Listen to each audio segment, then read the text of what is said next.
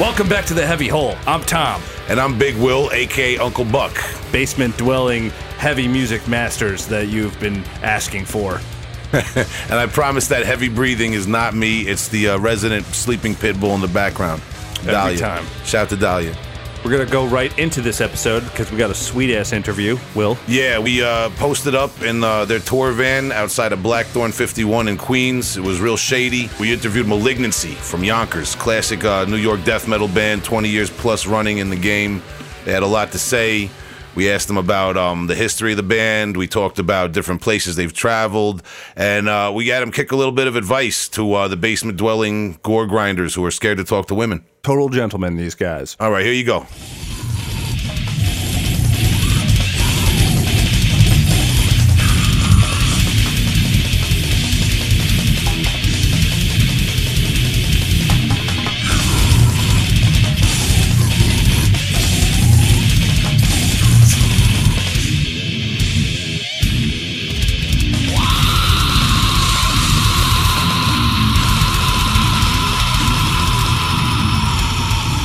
Okay, Heavy Hole Podcast. This is Big Will, a.k.a. Uncle Buck, and tonight we're lucky enough to be in Queens, New York, joined by Yonkers, New York's own Malignancy. We're here with Ron and Danny. How you doing, guys? You want to say hi? Hey, what's going on, everybody out there? Heavy Hole in the house. That's right, pound that heavy hole. How you doing? Thanks for joining us, guys. You got a show to play. There's bands starting up here. We're here at Blackthorn in Queens, so I don't want to take too much of your time. We're going to jump right into it.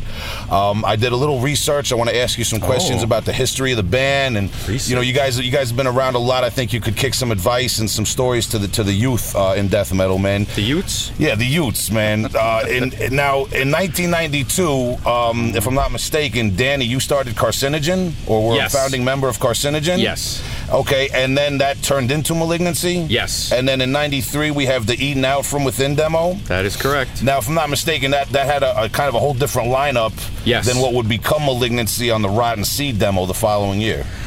No, it was the same members. Rotten Seed was written, we just had one extra guy, our buddy Ralph, that we went to high school with. And then the real Malig kind of spawned in 95. That's when Ronzoni joined, and that's when the real band took shape and the form that I wanted.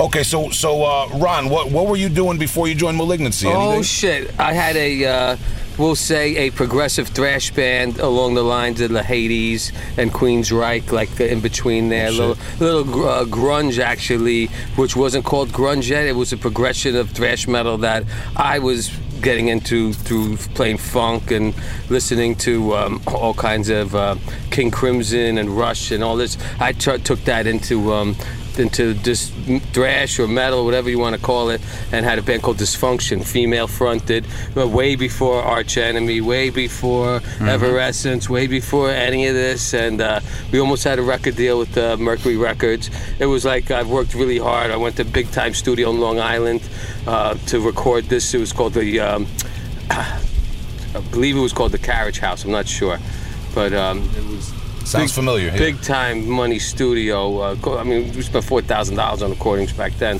and that was huge back then for it's a local band. And Desmond, who would be in Malignancy later on, was the bass player of that band. And we just had one demo and an album written that we never recorded, and then the band broke up after a little bad blood, not getting the record deal we wanted. You know. So how do you guys meet together, or how do you find Malignancy? So I grew up in Yonkers, and I went to, before I even knew Danny, Roger, he used to sell T-shirts in our flea market, the Yonkers Raceway Flea Market, and he had the original bootleg Cliff Mall shirt and the memorial shirts for Cliff Burton, and Roger was the only cat in town that would play Creator or Possessed or Celtic Frost or anything like that. And he had originally, when we were talking, he had a boss, Dr. Rhythm, and he's like, check out these drum beats I programmed. And I was like, I didn't understand that yet, because it was like, and I was like, wow, that's pretty fast. I never heard anything like that yet. And he's like, oh, you want to be in my band, Debauchery? We're going to play this crazy death metal, and real technical, and I need a good guitar guitar player. So I actually started playing with Roger in this band Debauchery first. Yeah. Okay. You know, and then you know, when it was this me, Raj, and he had this drummer Matt that It was the old Mortician drummer. old Mortician drummer. And it was cool, you know. We had a demo, but we never got to the phase of getting the bass player that could handle it. And Raj was singing. It was more like it was really, really cool. And from there, Kevin Hughes, who was jamming with Malignancy at the time as their bass player, tried to drag me in. He's like, "Oh, you gotta leave the hippie stuff, leave the thrash, come back to your roots, man. You're death metal, Ron. You know, play that Testament. You know, even though Testament wasn't death metal, he knew I was Possessed, which is to me was the first death metal band. And I played.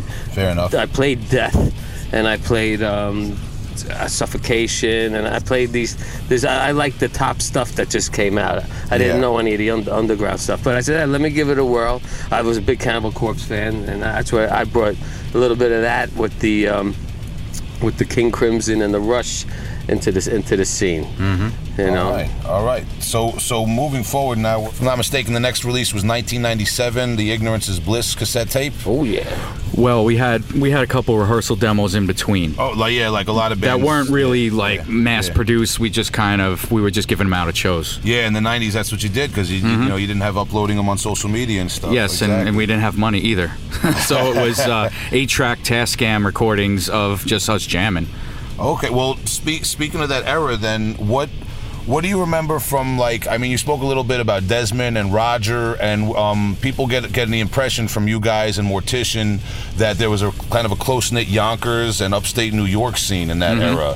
Everyone knows about Suffocation and Internal Bleeding and the Long Island scene, but people maybe don't know so much about Yonkers. You guys want to talk about what was going on in Yonkers in the mid to late 90s? Sure. I mean, right off the bat, as I joined Malignancy, I got taken into the death metal mafia called Immolation, and they brought me on the road for like 2 years.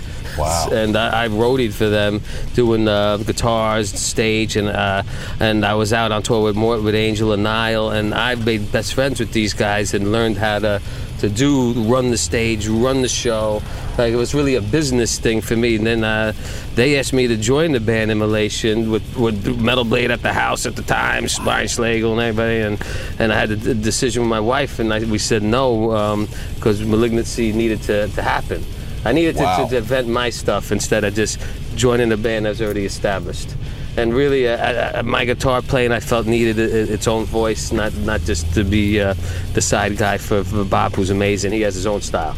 So well, fair enough, and I'm glad we had Malignancy. But if you remember the What If Marvel Comics, what an amazing What If Ron joined Immolation, man. I never realized that. Who knows? Yeah, that's an amazing story, man. Yeah. So was there? So and what about was NYDM a big thing at that point? And, it was just Will. And Will's he had a couple close guys to him that were starting to wear the patch, but it wasn't a heavy metal club yet. It was really just Will stayed in that Mortician with his back patch that they were New York death metal. Yeah. That was the first statement before he put it on one of their albums. Well, I actually saw a flyer from the early 90s from Rockin' Rex, which was basically our son. We all revolved around this record store. We always went there, and they were promoting a show that was across the street from the record store. And it's on eBay. The fucking flyer's on eBay for like that show. $7 or something like that. Players Club. Yeah, and it said NYDM on the bottom, and I was like, holy shit, look at that. Up. Yeah, it was Decomposed. Decomposed and those from guys. up there in Rockland. Yep. And there wasn't really upstate to us, but Spring Valley had a bunch of death metalers, and we used to always just go over to Rockland and play this place called My Place. And man, back in the olden days, that's when there was Metallica cover bands that were good. Yeah. Well, I mean, as far as the Yonkers scene is concerned, there was a close-knit death metal scene. Like, we had a band called Death Rune, who Kelly was in, who you'll probably hear from him later. And then there was who else? There was Chris's other band, the two-piece, Chris and well, that was Necropolis. That was pre Death Rune. But then there was Infestation. Our friend Dennis was playing in that band.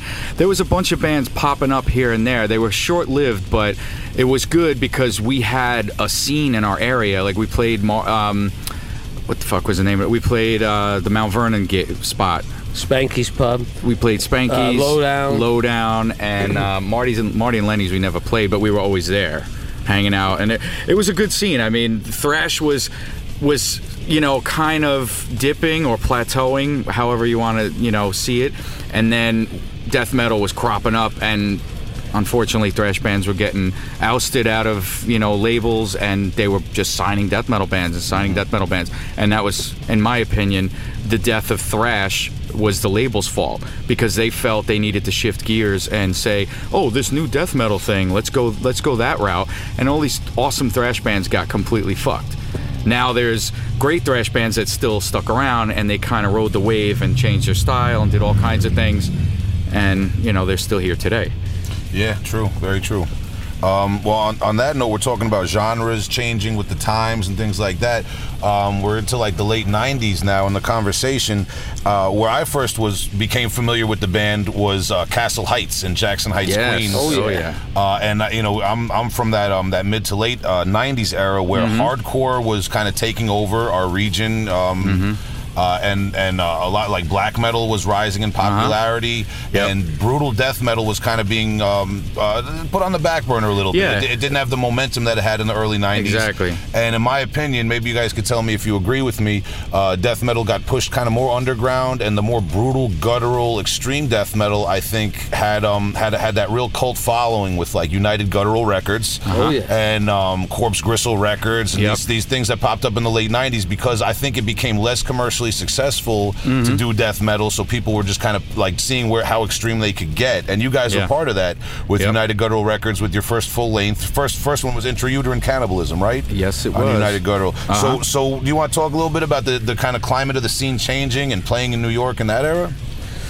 Well, yeah, sure. I mean, to us, it was almost like the scene that just totally died, because they started shutting down the big clubs. At one time, Wetlands, Irving Plaza, the Limelight, 500-person had the venues. This was, and up was death metal, the Roxy, and then all of a sudden, man, boom.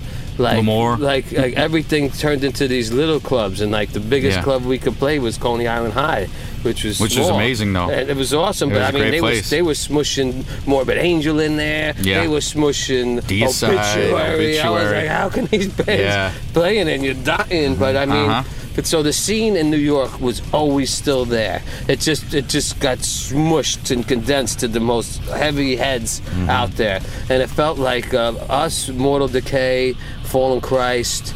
Fallen Christ, Humanized, we played with them a lot. Insanity. I mean, these were the bands that were Necrosis. were keeping the scene alive, and I mean, and made a scene. I mean, the shows were fun. I was like, man, this is great. I mean, death metal's like easy for me. Like I struggled my whole life to try to get people to go to shows and show off like some good music, and I was like, man, I'm in a band that has a scene. I was like, this is great, And then, but the New York scene was tough. It was. We had to build it. I mean, we had to build our following, because New York people, fans in general, are just very arrogant. I'm not going to say arrogant. I'm going to say they're very tough to win over.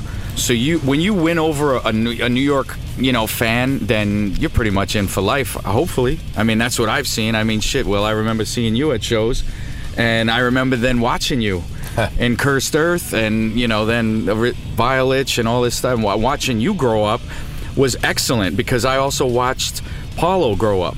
And a lot of these young guys coming to our shows as teenagers, and then forming their own bands and taking the helm, taking the torch, and running with it, and doing great.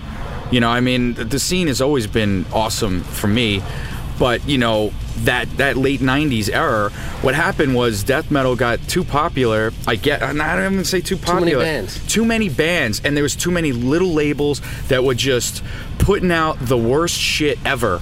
And you're like, remember when you could go to a record store and say, yo, look at that cover, that's awesome. You bring it home, you listen to it, guess what? It's awesome. Now, at that time, no. It was a great album cover, you bring it home, you're like, this album sucks. These guys can't play. They don't, or they're rehashing stuff we've already heard a million times before. And we were looking for, another great band, Disfigured.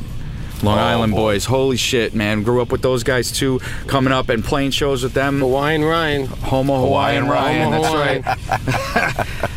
I brought them up on the podcast on another episode. We Amazing talked about guys. the Paroxysm CD and Yeah. Joe Riley and Joe Riley, Repudiation and- Repudiation, yep. Yeah. 420. Yeah. 420, a great band. Before that, band name would have been kind of like cheesy too, man. Oh yeah, of course, of course.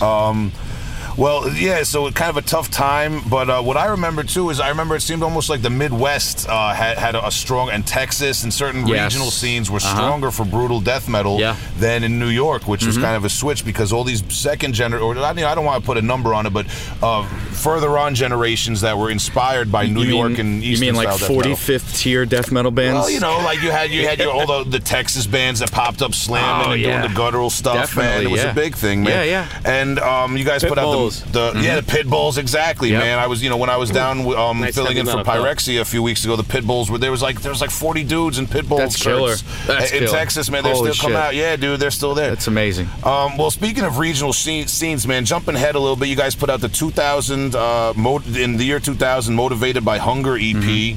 Landmark EP for you guys, very big for me and people from my generation. I remember, if I'm not mistaken, that was out for the 2000 Milwaukee Metal Fest. Yeah, because I remember being with you there and seeing you guys and all that, man. Jumping ahead a little bit though, in 2002 you put out the split with Interval Bizarre on Shindy Productions. That's a band from the Czech Republic that some people might not be familiar with. They should be. Amazing band. Amazing. Yeah, well, if I remember from that era, there was a lot of stuff coming out of the Czech Republic. Yeah, Czech Republic, crazy. Interval Bizarre, Contrastic, Lycathia Flame, Alienation Mental. A lot of stuff. Obviously you guys are a little old school, so you were doing the tape trading and the letters, and email came on, so you jumped on it. But how did you kind of like become aware of that scene and get in touch with that band and that label? And get over there, because I know you ended up playing Obscene Extreme and the Czech Republic scene. We played Brutal Assault. Yeah, that was what happened. 2000, they brought Mortician, and the guys in Mortician said, "Hey, a couple of our guys in the band also play Malignancy. You want to bring them over too?" So we got our first taste of Europe thanks to Mortician. So we played with Macabre, Mortician, and a few other awesome bands. Interval Bizarre was on that, so was Alienation Mental, I believe. And it was a great festival. It was our first European festival, and it was just bananas. I mean, we had a lot of fun, and we met Martin, who is the guy that put together Shindy. Brutal Assault. Yeah, Martin Shindy. And he's one of the founders of that festival, and the festival's still going on now. Yeah, now it's gigantic. Yeah, well, they have other continents. Like, don't they have a Canadian one? And what? Oh no, I'm thinking of the Obscene Extreme. Yeah, Obscene Extreme. Pardon me. Yeah. He tried. And the market's not there. I mean, Czech Republic is where it is. I mean, it's amazing to go over there and have fun and see that country, see something new, and watch bands grind out. It's fucking great. So I've heard. Where else have you guys been in the world? Where else did you guys start branching out? Because I assume once you got over there, you probably visited some other countries. Mexico is next. I don't know. I know you toured there with Mother Brain a few years back. Yes, but we went again. We went with original Mortician. Mexico experience is awesome. We played Mexico City. We played Mexico City in the Rustling Arena, and then we played Guadalajara in some giant club, like another conference hall. And it was just us, Mortician, Malignancy, and Anarchist. Yeah. And Anarchist was from Mexico. Are they more like a crusty type of band, like a crust punk or something like that? I don't know. It was noisy. I know the name, but I'm not too familiar. Okay, man. But so we flew into Mexico, and they put us on a yellow cheese bus, big one, and we're bouncing the whole way, 7 hours to Guadalajara. To eat they say, well, only eat the food that in the shops, the side stands. You don't know if it's what you're eating. Yeah. So that was amazing. They all loved us. It was pretty much just sold out because of Mortician, but they got a taste of us. Yeah. Sick. And now Mexico's sick. Everybody was wearing trans metal shirts. That's their big thrash band at the time down there. I've heard of them. Yeah, they're Brazilian, but are they Brazilian or Mexican? I don't remember. They're still a killer band.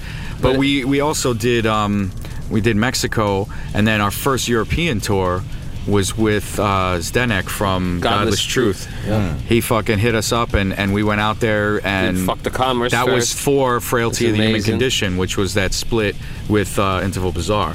Okay. So we hit that. We hit that, the ground running with that. We kind of only put that out. That was like a precursor, or And our tour. that was a precursor to Cross Species. Yeah. Cross Species was supposed to be a full length, and it just didn't turn out that way. And our tour blended with the Bloodletting tour. Yeah. So it was us and Bloodletting Europe with Deeds headlining. Yeah, you know. yeah, that was fun. It was That was great. a lot you of know, fun, dude. Disgorge, Malig, Deeds. I Yeah. mean, Yeah, we played. Who else was that? Disavowed. We played Fuck the Commerce. Brutus. I Yeah, we think. played Fuck the It Commerce. was Yeah, it was wild. bananas. Yep. You know, so you're good to play 4 or 5 shows with your friends on tour. Yeah. Of I mean, course, and yeah. then a festival. Yeah. You know, you can't beat it. I No. had my 25th birthday at that Fuck the Commerce Fest, and they gave me Jägermeister more than I've ever had. Yeah. They bought like it was like 6 shots in a row, hitters. And after that, I couldn't walk anymore. And Yeah, he had to be they put had away. To put me away. I slept on the couch, and we stayed. It was on an old Nazi army campground, and we stayed. I slept on the couch outside the barrack. Yeah, he was lucky. I stayed on the fucking hard cement floor. Went to bed at 9, woke up at 10, and But my head was done. during that tour, we also visited Germany, Yeah. France, Austria, Czech Republic, of course, Slovakia, and we kept returning to Europe to just do more stuff and play Belgium, and then go deeper, play Romania, and then We've been to Japan. We've been to Japan. Canada. Canada was another big thing. We went to Europe before we went to Canada. We went to, How went fucked to up Europe is that? before we went to Canada. Canada can be difficult to get into It depending can on your be. band members' criminal Yes, records. and that was one of the problems that we had. But Yeah. then things changed. The laws changed, and they were a little bit more lenient, and we were able to get up there without issue. Yeah, and well, we've been back and forth, no problem. we're lucky. Yeah, we're very lucky. You know, it's called Ronnie spending thousands upon thousands to make sure his name is clear. Because otherwise we were not going anywhere. Because we had two guys with bad boys. I might have to play that game if people want to see Artificial Brain or any of my bands. Yeah, it would Yeah. cost a lot, and unfortunately, the other guy didn't. He's never going because he don't want to. It's too much for him. Yeah, I fuck paid it. mine. Well, one last question I had about that split with Interval Bizarre. Interval Bizarre's songs open the CD. They're the first band, and it almost...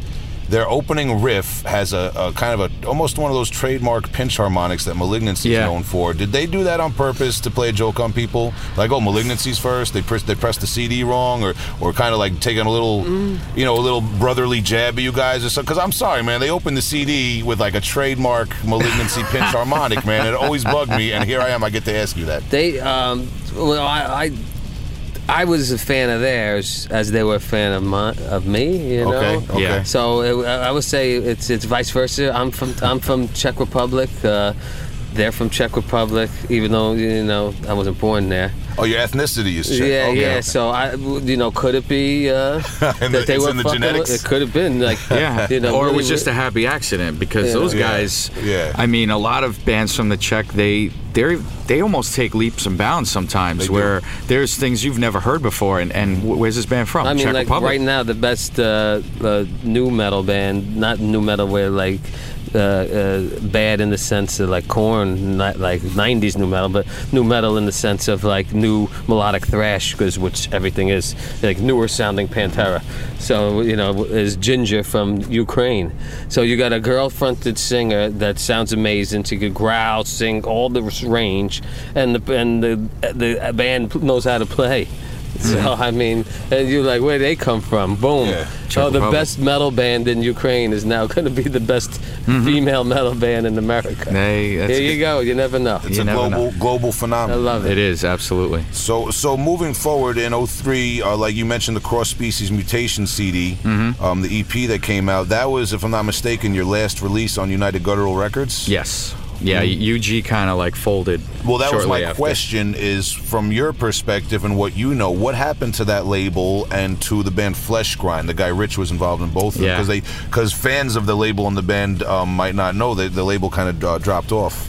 People didn't hear from them after that. A couple things happened. Yeah, a couple things happened. I mean, Rich kind of wanted to branch off and have a life again. I mean, he dedicated his whole life to Flesh Grind and then the label, and it really, like, he had no time to really have a real relationship or anything. So, you know, and take care of his daughter. His family became a priority, which is it should always be. And bad injuries. Yeah, he got really fucked up. Yeah. Outlook on what the hell is important in life. Okay. And he had a major leg surgery with the screws through the fucking bones and the knees, and this is before it was like easy to do. Yeah. And he was smoke cigarettes, and they quit back then, and they told him he'll never heal and walk again. So he had to force himself to change lifestyle. Yep. No weed, no cigarettes, you know. And then he did it, and then became like a crystal healer with his mom. His mom was into that, and like he got into religion, and like that became that his became life. it. Now that's it. You know, we still say hi to him if he says what's up, and I love him. Yeah. And the other guys are amazing. Jimmy, he went to he had Avernus, but also went to Jungle Rot. And Alan, amazing drummer. I wish he would just come back and then just play drums for Malignancy. You know. Yeah, he was a good drummer. Yeah, he was fucking unreal. Yeah. Well, so that left you guys without a label when the label folded, and you put out a demo in 05 with Mike Heller on drums for the first time, if just I'm not mistaken. Promo, yeah. How does Mike Heller fit in? Where do you know him from? Our bass player Lance, our ex-bass player Lance, they actually found each other.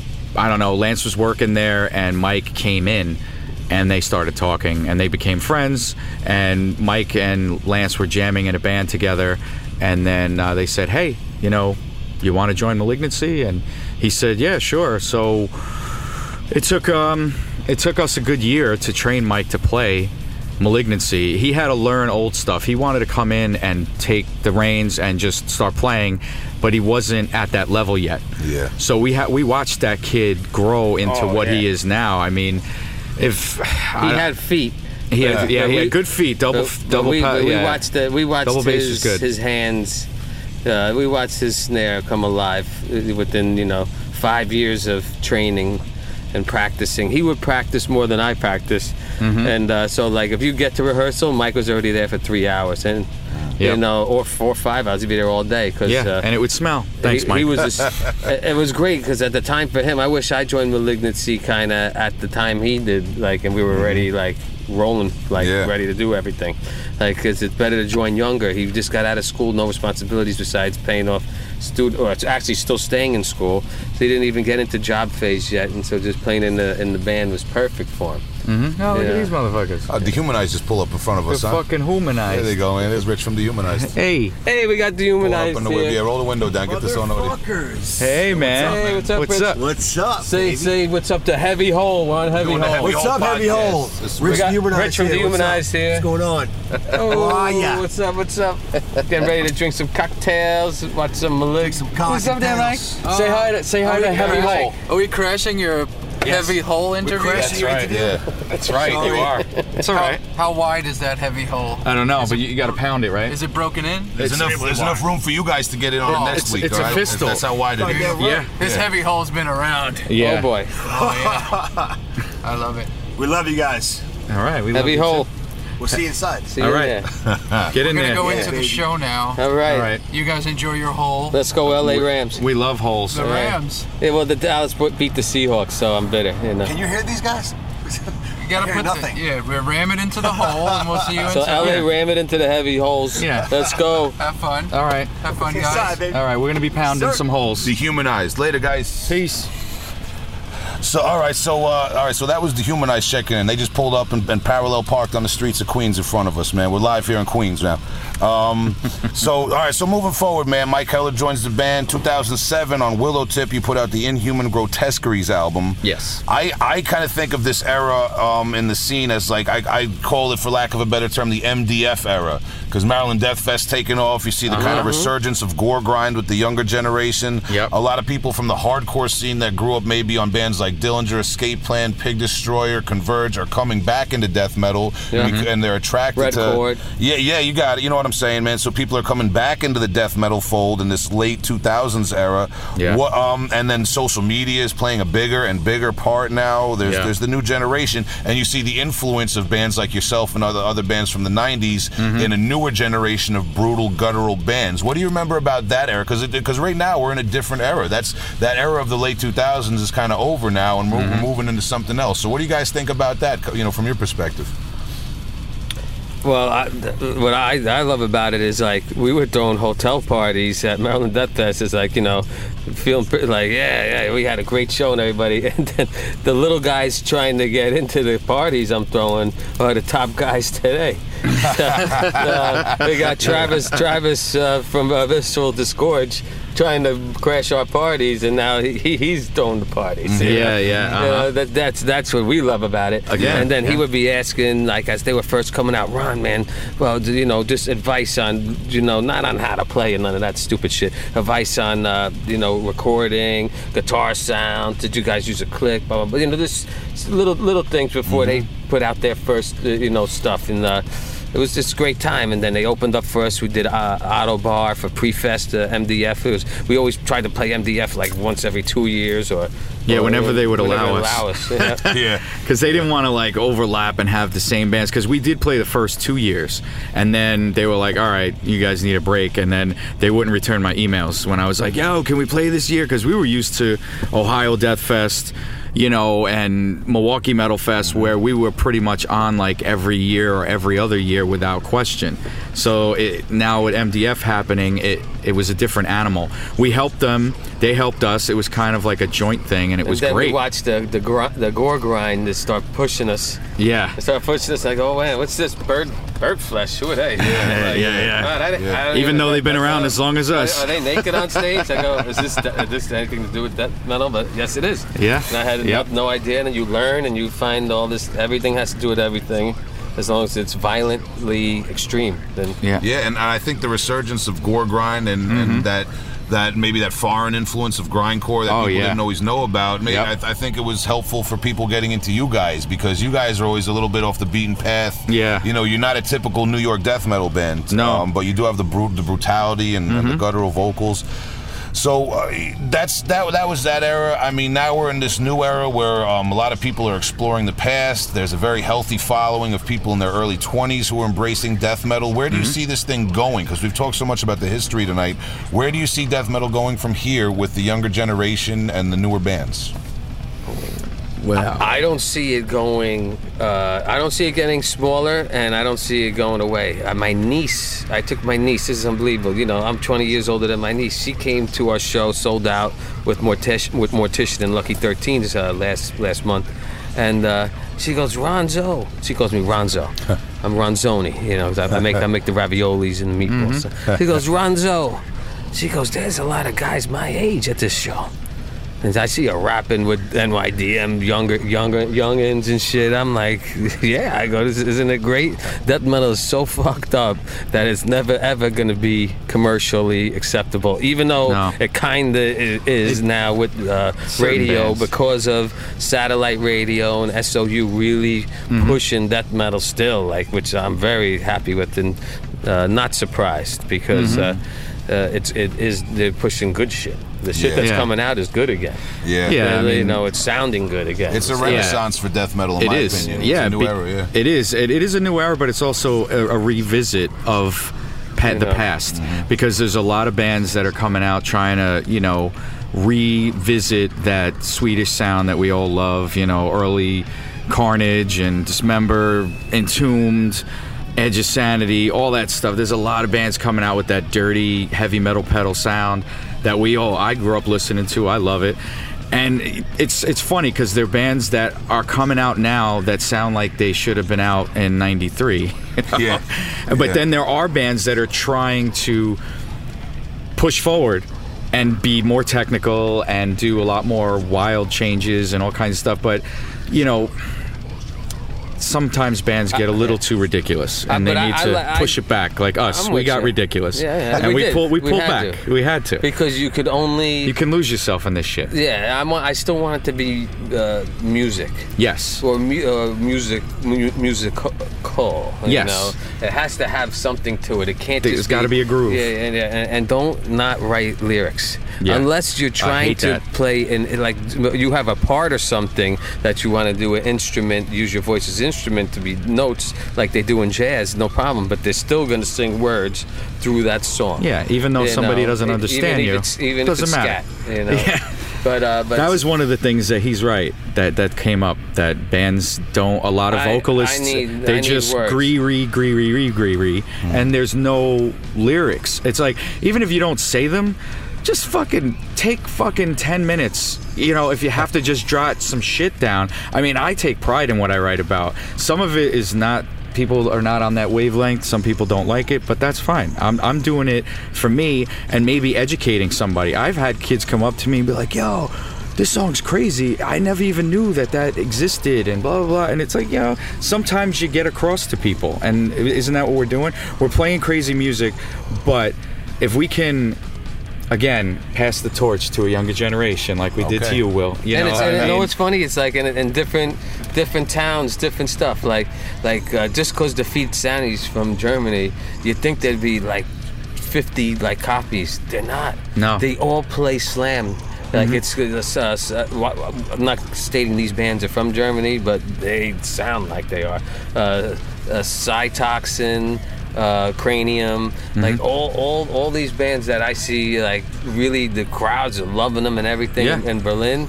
Just total slam now. I see that's on the rise. On the new death metal. Even though slam was from here. Parasitic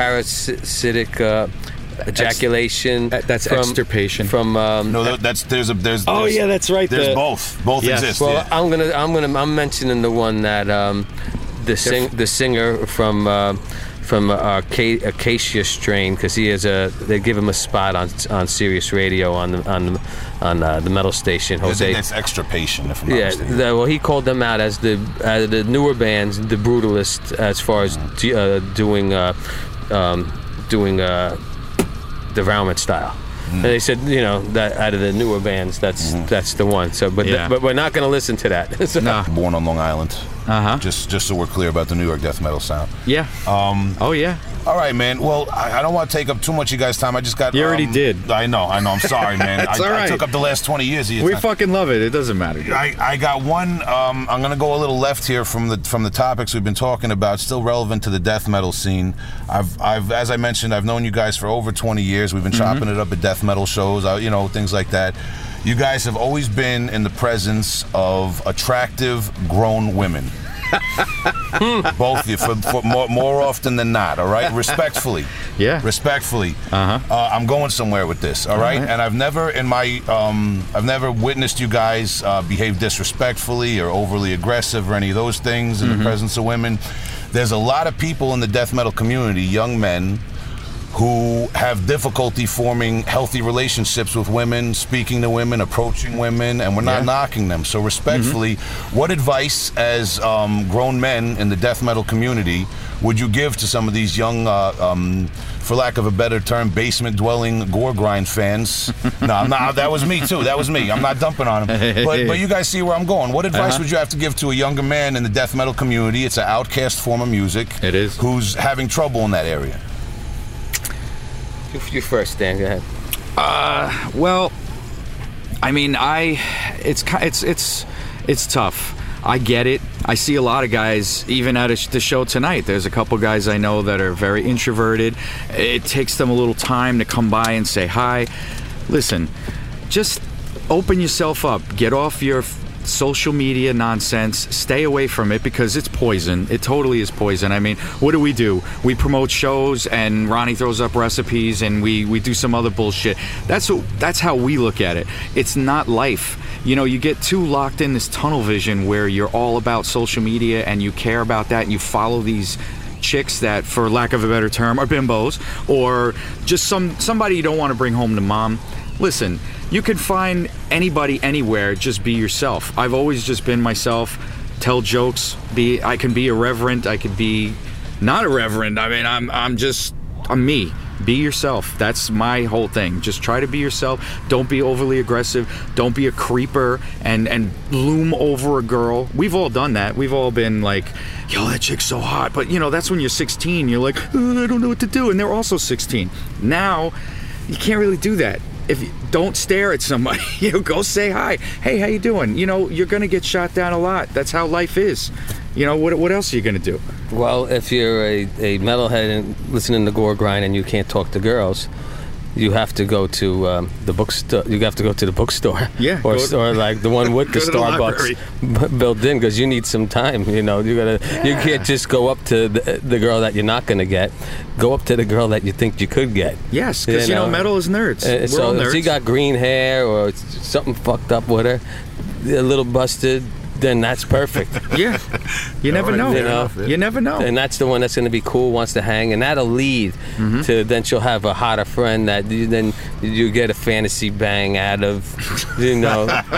just you know, but you got to make them laugh. Yeah. They want to laugh. Women want to laugh. You know. And they want to have orgasms. Don't take them to McDonald's. Do something off the box. Make something special. If you can't cook, like, figure something out. Buy something that's not McDonald's that no one else would give them. You know, you gotta feed them. And first date, don't play romper-prom. And then or Waco Jesus. No. And then once you get one, you could only accept her if she could not puke. If she can't like hang out, then what's the sense of like then then you just want to get a booty call that you're not going to bring around because you don't want to bring around someone that's just going to puke. Now you're getting off the rails. You're getting off the rails. But here's one thing about gore grind guys, or just metal guys in general, especially death metal. A lot of the subject matter that is written about is violence towards women. So understandably, a chick that might be into just regular metal, she's like, I'm not really into death metal, maybe because of the glorified violence towards women. They don't understand that it's just kind of a nerd act. Most of the guys out there that are writing this shit probably never got punched in the face in their lives, never punched somebody, and never hurt a woman. There are some assholes out there that are true to what they write about, but for the most part, just look in the thanks list. The first person they thank is their mom and their girlfriend. So therefore, when they're writing about slitting a girl in half from her vagina down to her eyeball, they're all bullshit artists. It's all shock value. But some girls don't understand that. They're not. They see a porn grind cover with a giant bleeding cock on a chick's face. They're like, what the hell is that? What are you? You're crazy. Maybe hide those CDs and slowly, inch it in. Save gorgasm. Like you do with the butt. Like you do with the butt. You slowly inch it in. You just don't you go gotta balls put the deep. Barry White on for that. Yeah, exactly. Loosen them up. It's just, say you like Metallica, like bands that you grew up with. Oh yeah, I like Metallica, I like this. Start a bass. Oh, my family, I grew up on rock and roll. Listen to rock and roll. Find what you have in common, and then see if you can explore other things with these people. I mean, for the most part, somebody has to accept you for who you are. And if they don't, then you don't want to be with them. Right? You want to be with somebody that's going to be like, yeah, I like hanging out with you and your friends, but when you put on that shitty death metal, I just want to go out. Well, you know what, bitch? Peace, there's the door. That's not someone you're going to be happy with if you're a life or death metal fan. Exactly. And I mean, we all are here, and I'm fortunate enough, Ron's fortunate enough to be able, we found chicks that are just killer, and they're partners. And I think it's fair to say that you guys probably went out and put yourself out there and experienced imperfect relationships and rejection before you arrived, to this relationship you're in now that you're comfortable with. And stop playing video games too. That's another thing. I love video games, but I stopped playing them. I mean, I love them, but dude, don't spend 10 hours trying to fucking get like some stupid, medal in Call of Duty. It's like, go out and fucking talk to somebody. You know, a lot of these kids today, they're become introverted because, like you said, this style of music they listen to is not accepted, and then they're on social media all the time, and then they're playing video games. Video games are not real life. I love them, but it's not real life. You know, if you want to do it for a few hours, but then have your allotted time to actually have human interaction, because that's really what it's all about. You know, you want to touch, feel, and see somebody and talk to somebody, not, you know, some... like Jim Carrey, you know, he's playing, like, I don't know, Mortal Kombat with some kid in Vietnam. You know, who cares about, you can meet friends across the planet, but you might not ever meet them in person. So go out and meet people in person, you know, say hello, and not a creepy way. Go to a show. Yeah, go to a show. Support brutal death metal in your area. All right, man. Well, on that note, we're going to get back to the show that's going on in our area tonight. Yes. We wish you guys an amazing set tonight. Thank you. And we hope you sell lots of merchandise, and we thank you so much for your time joining us here on the Heavy Hole podcast. Heavy Hole That's in the right. house. Pound it. Listen to Heavy Hole. Danny and Ron from Malignancy. Thanks a lot, brothers. Cheers, gentlemen. Peace.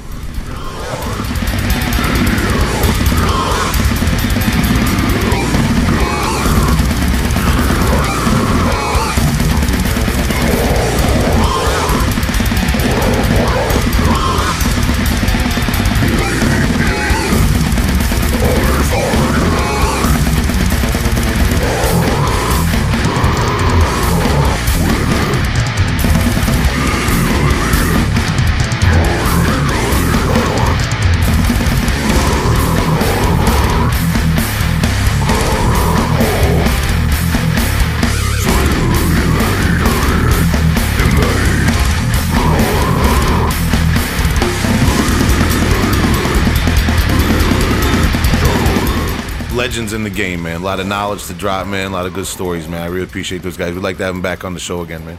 Yeah, and if you get a chance to see Malignancy, just make it a point. It is wild. Absolutely crazy songwriting. If you're not familiar with the material, you need to fix that. Because it's groundbreaking in a lot of ways, just the way they turned death metal into technical death metal before technical death metal was a thing. They kind of float between a couple of different like niche subgenres in death metal, because you could put them on with all the brutal guttural slam bands and they would fit in just fine, but they could also fit right there with like your Defeated Sanities and your Necrophagist and those type of bands too. You know, they don't come up. I think they're a little underrated in terms of tech death. You know, people talk about tech death. I don't know if Malignancy's name comes up as much as it should. 100%. Yeah. It's kind of bullshit. Yeah, and I love it too, because they're just kind of like real down to earth blue collar guys from Yonkers. They get up there and drink beers and kick jokes, and then they play some crazy technical shit that blows your mind, you know, every time, and it's tight. Danny Nelson could easily be a stand-up comedian, I think, in another life. So great band to check out live, man. Malignancy. Yeah, he also shouted out Heavy Hole 4 times during their set. Yeah.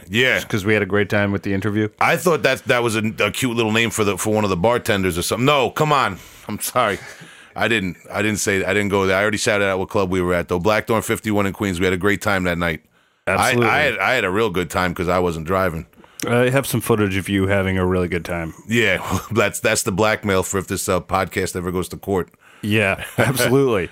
And leaving the show was not so smooth because I drove out there in my sweet, absolutely gorgeous 2000 Buick LeSabre. Hot rod. Yeah, real kick-ass shit. And when we went to leave the venue, I could not get that car to kick over for the shit of me. Yeah, it was making talking about grind. It was, your car was grinding. Yeah, it was your car was doing a gravity blast every time you tried to turn over the engine, man. It wasn't kicking over. And it's not like Uber needs any advertising from Heavy Hole because, you know, they just don't. You don't know what Uber is, idiot, you know? Although I do remember at the beginning of that night at the club, I didn't tell you this yet. You remember you were doing something on your phone and you were talking about Uber and you're like, yeah, I love Uber, man. It's so convenient. I get a phone, my girlfriend gets a ride or whatever. Oh, and yeah. And then at the end of the night, yeah, man, we end up having to Uber it back to Long Island, man. That was crazy. I forgot about that conversation. Yeah, it was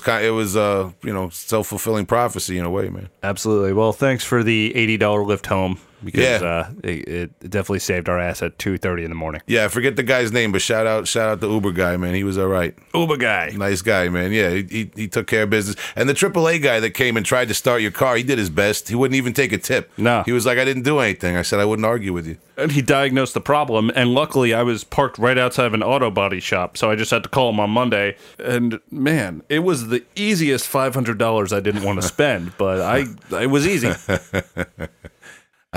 All right. Well, so let's get into some music now.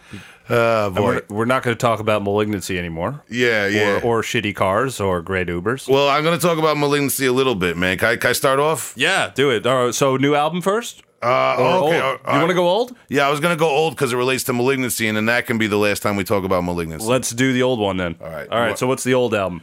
All right, so the Mortisite Drug Hater split CD out on Extremist Records in the year 2000. Both bands started in 1992 from Ohio. I remember both these bands from my high school tape trading days, man. So that's why I got really excited when I saw this in Danny Nelson from Malignancy's used CD bin of CDs that he was selling at the show. And I was so excited. He's such a nice guy. He gave me the CD, man, on the arm. So, also another thing you don't see much, like Danny bringing by a shit ton of cool things that other people could pick up and discover that maybe the internet isn't good for in that moment. If you're trying to find like something cool and you're talking to someone like Danny who's so knowledgeable, and you talk about one thing, he's going to recommend something that he has as a CD. Yeah, he's got a lot of kind of random, obscure stuff in there. Some of it's still in the shrink wrap from the 90s. I noticed the Viogression CD. Might have to bring that up on the show. But this Mortisite Drug Hater, man, just real dirty, old school, raw, grindcore. Mortisite, I remember having more of a metal kind of sound to their songwriting, but I would see their ads around and see them on compilations with like noisecore bands and power violence bands. Real raw band from back in the day. And according to the internet, they're still around somewhere. They haven't had a new release in a long time, but who knows? And then Drug Hater, I met those guys a few times in the early 2000s. They're old 90s grindcore guys, and they had a drum machine, and they have this real raw, almost like unproduced guitar sound. Like it's just like it reminds me when we used to just run a guitar with no amplifier straight into a 4-track. Right. Just a lo-fi, brutal grindcore song that sound that I love, man. So I'm a real big fan. And if anyone checks out Drug Hater, there's a side project of Drug Hater called Spine Grinder that is the only thing a little bit crazier than Drug Hater, just sped up, and the drum machine is like going into spasms. It's wild, man. Like you said before, that super raw, straight-to-tape guitar sound. Almost no paying attention to what they're trying to record. Yeah. But there's a charm to that. Yeah, and I'm more familiar with Drug Hater than Mortisite, so I spend more time talking about them, but I have a few other releases of theirs, and this is the style, man. It's just raw, straightforward, grindcore. Their aesthetic is, terrorism and violence and domestic terrorism. It's kind of like an all-American terrorism vibe, and they were well ahead of the curve of that in the early to mid-'90s doing that, because in this day and age, it takes on a different connotation, man. It's definitely brutal, extreme music. So that's the Mortisite Drug Hater split CD from the year 2000 on Extremist Records. Extremist Records was Drug Hater's label. If you're trying to show your friends some metal, this is not a great place to start. Because this is you have to be in it. Yeah, no, this is like some soul music for the disturbed grindcore fan. This is that shit right there. This is like sex ed does not start with double penetration shit, just doesn't. This is more like when you're ready to ease into like Anal Birth, the band, like this is a few steps above that, man, musically speaking. Oh man, this is tech death compared to noisecore. So all right, beautiful.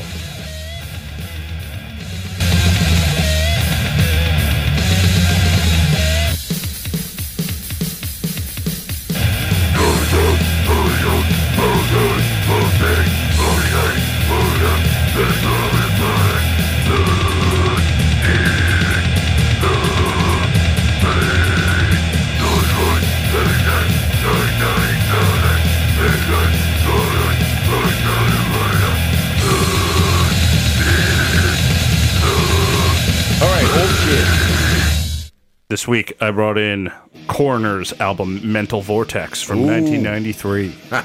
Nice. Now, we haven't really had any I mean, we're only 7 episodes in. We haven't had much thrash. No. We don't. We go old school, but we stick to the death metal old school most of the time. You're right. Death metal and thrash, even though people were real sticklers for what kind of metal you were into back in the day, the scene was a little more divided. Listening to it now in 2019, that kind of loses its gusto. Yeah. Because there's so much crossover that's happening naturally. Yeah, I mean, I think people get caught up too, man. Like nowadays, there's a lot of division with if it's death metal, if it's deathcore, if this death metal band has guys in it that used to like hardcore. Like people get crazy with this shit, man.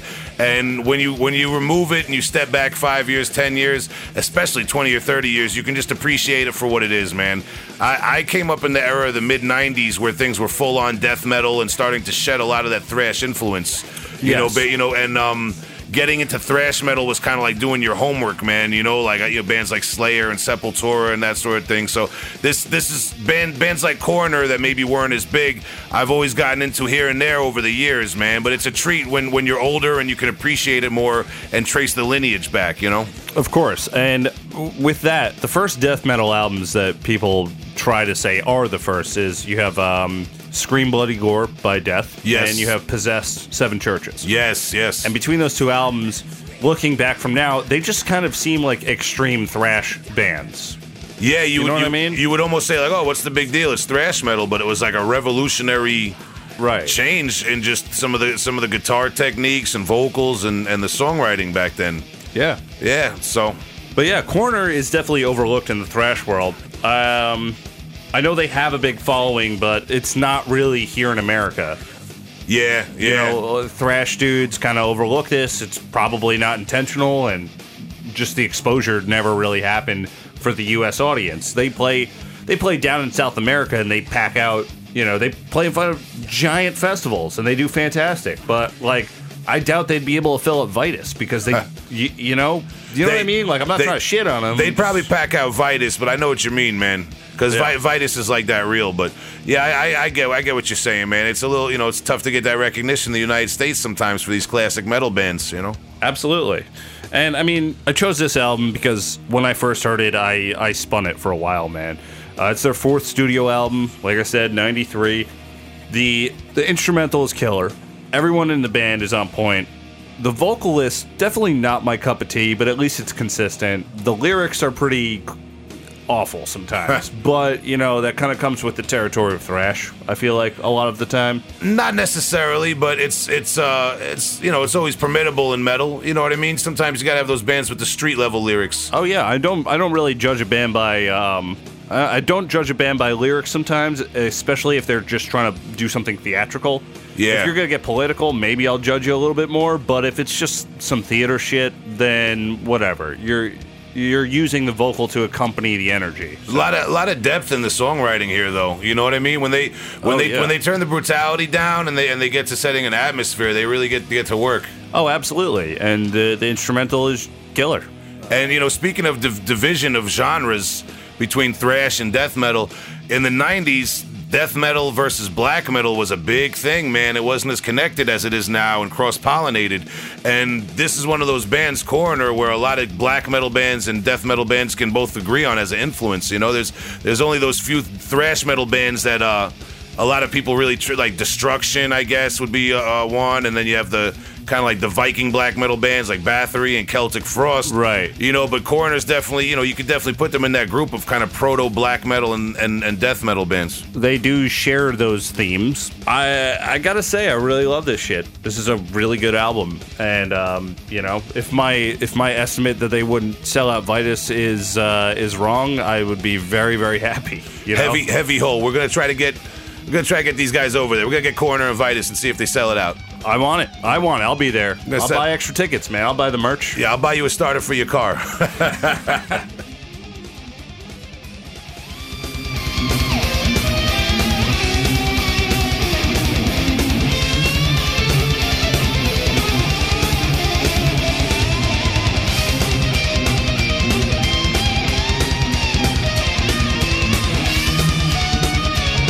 Doubting whether or not Coroner could sell out Vitus is a legitimate concern. Yeah. Well, of course I want it, but They haven't been here in 15 years. Yeah. You know? And, That could be the selling point.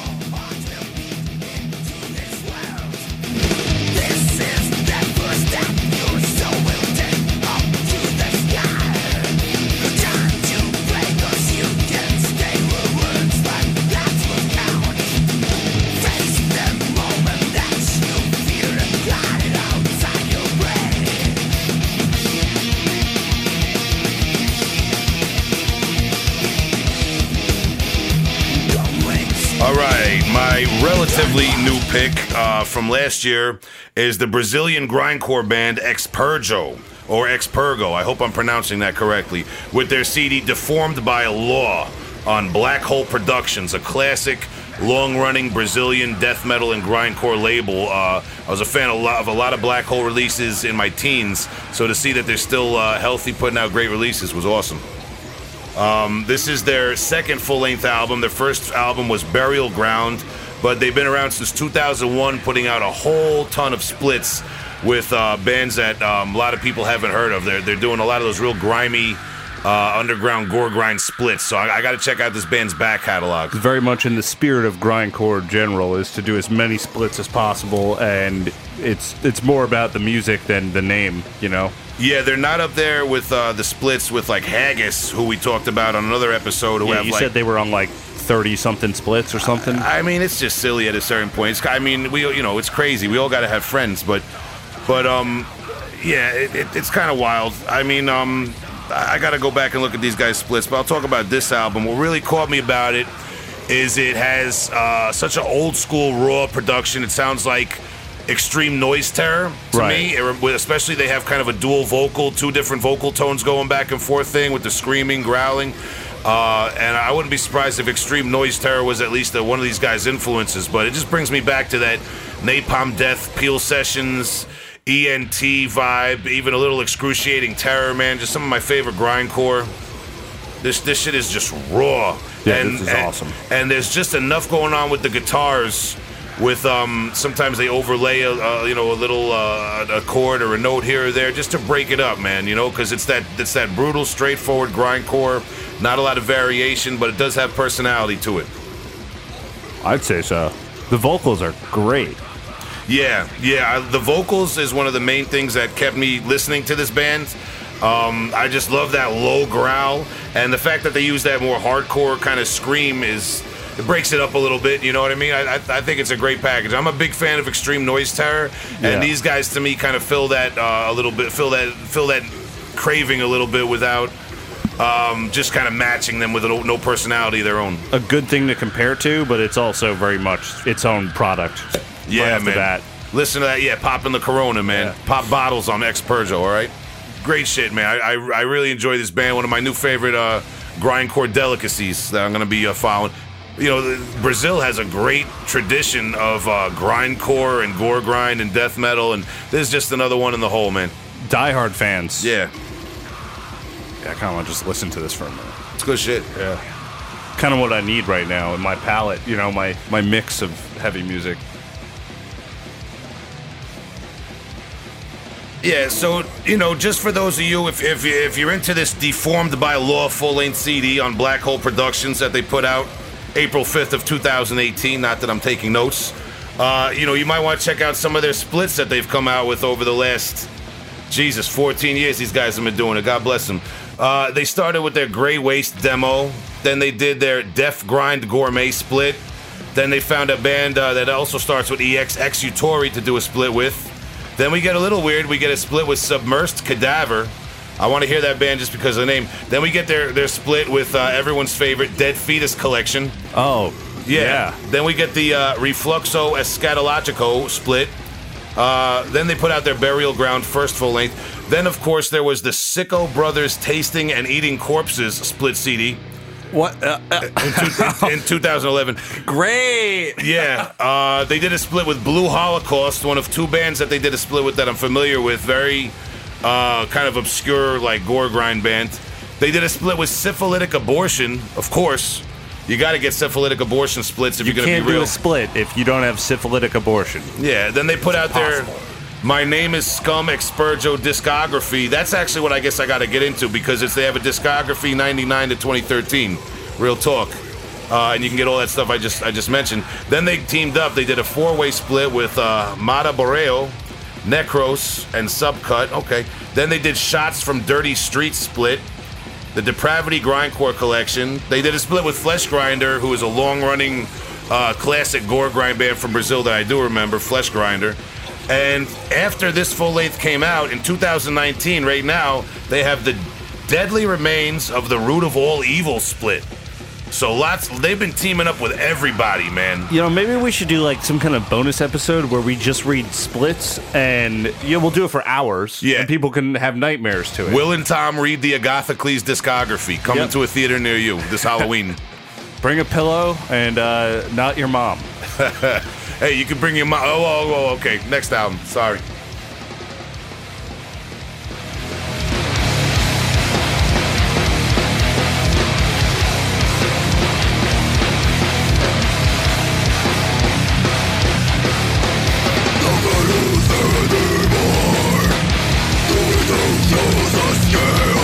Breaking the rules. I went back a year. I'm in 2017 right now. Oh boy, I recognize that cover art. I can't read from here. My glasses are. So we got Ascended Dead. All right. Abhorrent Manifestation. Yes. Have you heard this album? I've heard of the Grateful Dead. No, yeah, I've heard this album. It's been a while though, man. This is something I got to get back into. I got to check this out again. This was. This is crazy. Yeah, man. I remember when this came out. This shit is crazy. This is a band that started in 2011. They're from San Diego. Yeah. Started as a 4-piece. This kind of reminds me of what people want to hear when they say that they don't like New Cryptopsy. Between the vocal performance and the drums and the riffing, but also I wouldn't say it is Cryptopsy. This is not a Cryptopsy rip. This is the shit that you liked in Blasphemy and in None So Vile that makes those things so charming and then brought to a different light. It's like you had a team of scientists extract the rabies out of Cryptopsy. Right. And this is just a straight rabies death metal. Yeah, this is fucking wild. I want to say we definitely listened to this in the Artificial Brain van when it first came out because this is very familiar to me right now, man. I'm glad you put it back on my radar. It's fucking crazy. This is like nightmarish, wild shit. Yeah, and one of the guitar players is also the vocalist of the band, so he's doing all this crazy riffing and then going off like his own like little Lord Worm, Lord Centipede, if whatever you want to call him, and he's doing his own thing. It's got so much energy in it, and it's like he's throwing up into a mic for the whole album. Yeah, this is like they talk about war metal. I don't know. I mean, I don't want to, offend anybody with the genres and the subgenres, but this to me almost sounds like some new mutation of war metal or something, man. It's just over the top, ugly, just vicious, man. Like almost like there's maybe like a subtle underlying technicality, but it also just sounds like a noisy cacophony kind of mess too, man. It's wild shit. Absolutely. And I did a little research into the band when it comes to just watching their shit on YouTube, and their live shows are insane. Like everyone is on the same page, just shitting out this fucking energy, going wild. The singer is not missing any beat at all. He's just going at it, and it's like watching this live, what we're listening to is translated to live is just kind of an anomaly in itself, that you're able to get 4 guys together who are willing to put this kind of energy into shit. Phenomenal. Intense. Yeah. Intense, rabid death metal. And wild shit. This is the forefront of extremity in metal. They're going to have to work hard to push it past this in terms of extremity and just pure, raw, feral, visceral aggression. Yeah. Yeah. Absolutely in love with this and what these guys are doing. Man, I'll buy the ticket. I'm there. Yeah. Way sicker than Grateful Dead. Yeah. So check this one out. Ascended Dead, Abhorrent Manifestation from 2017. Rip it.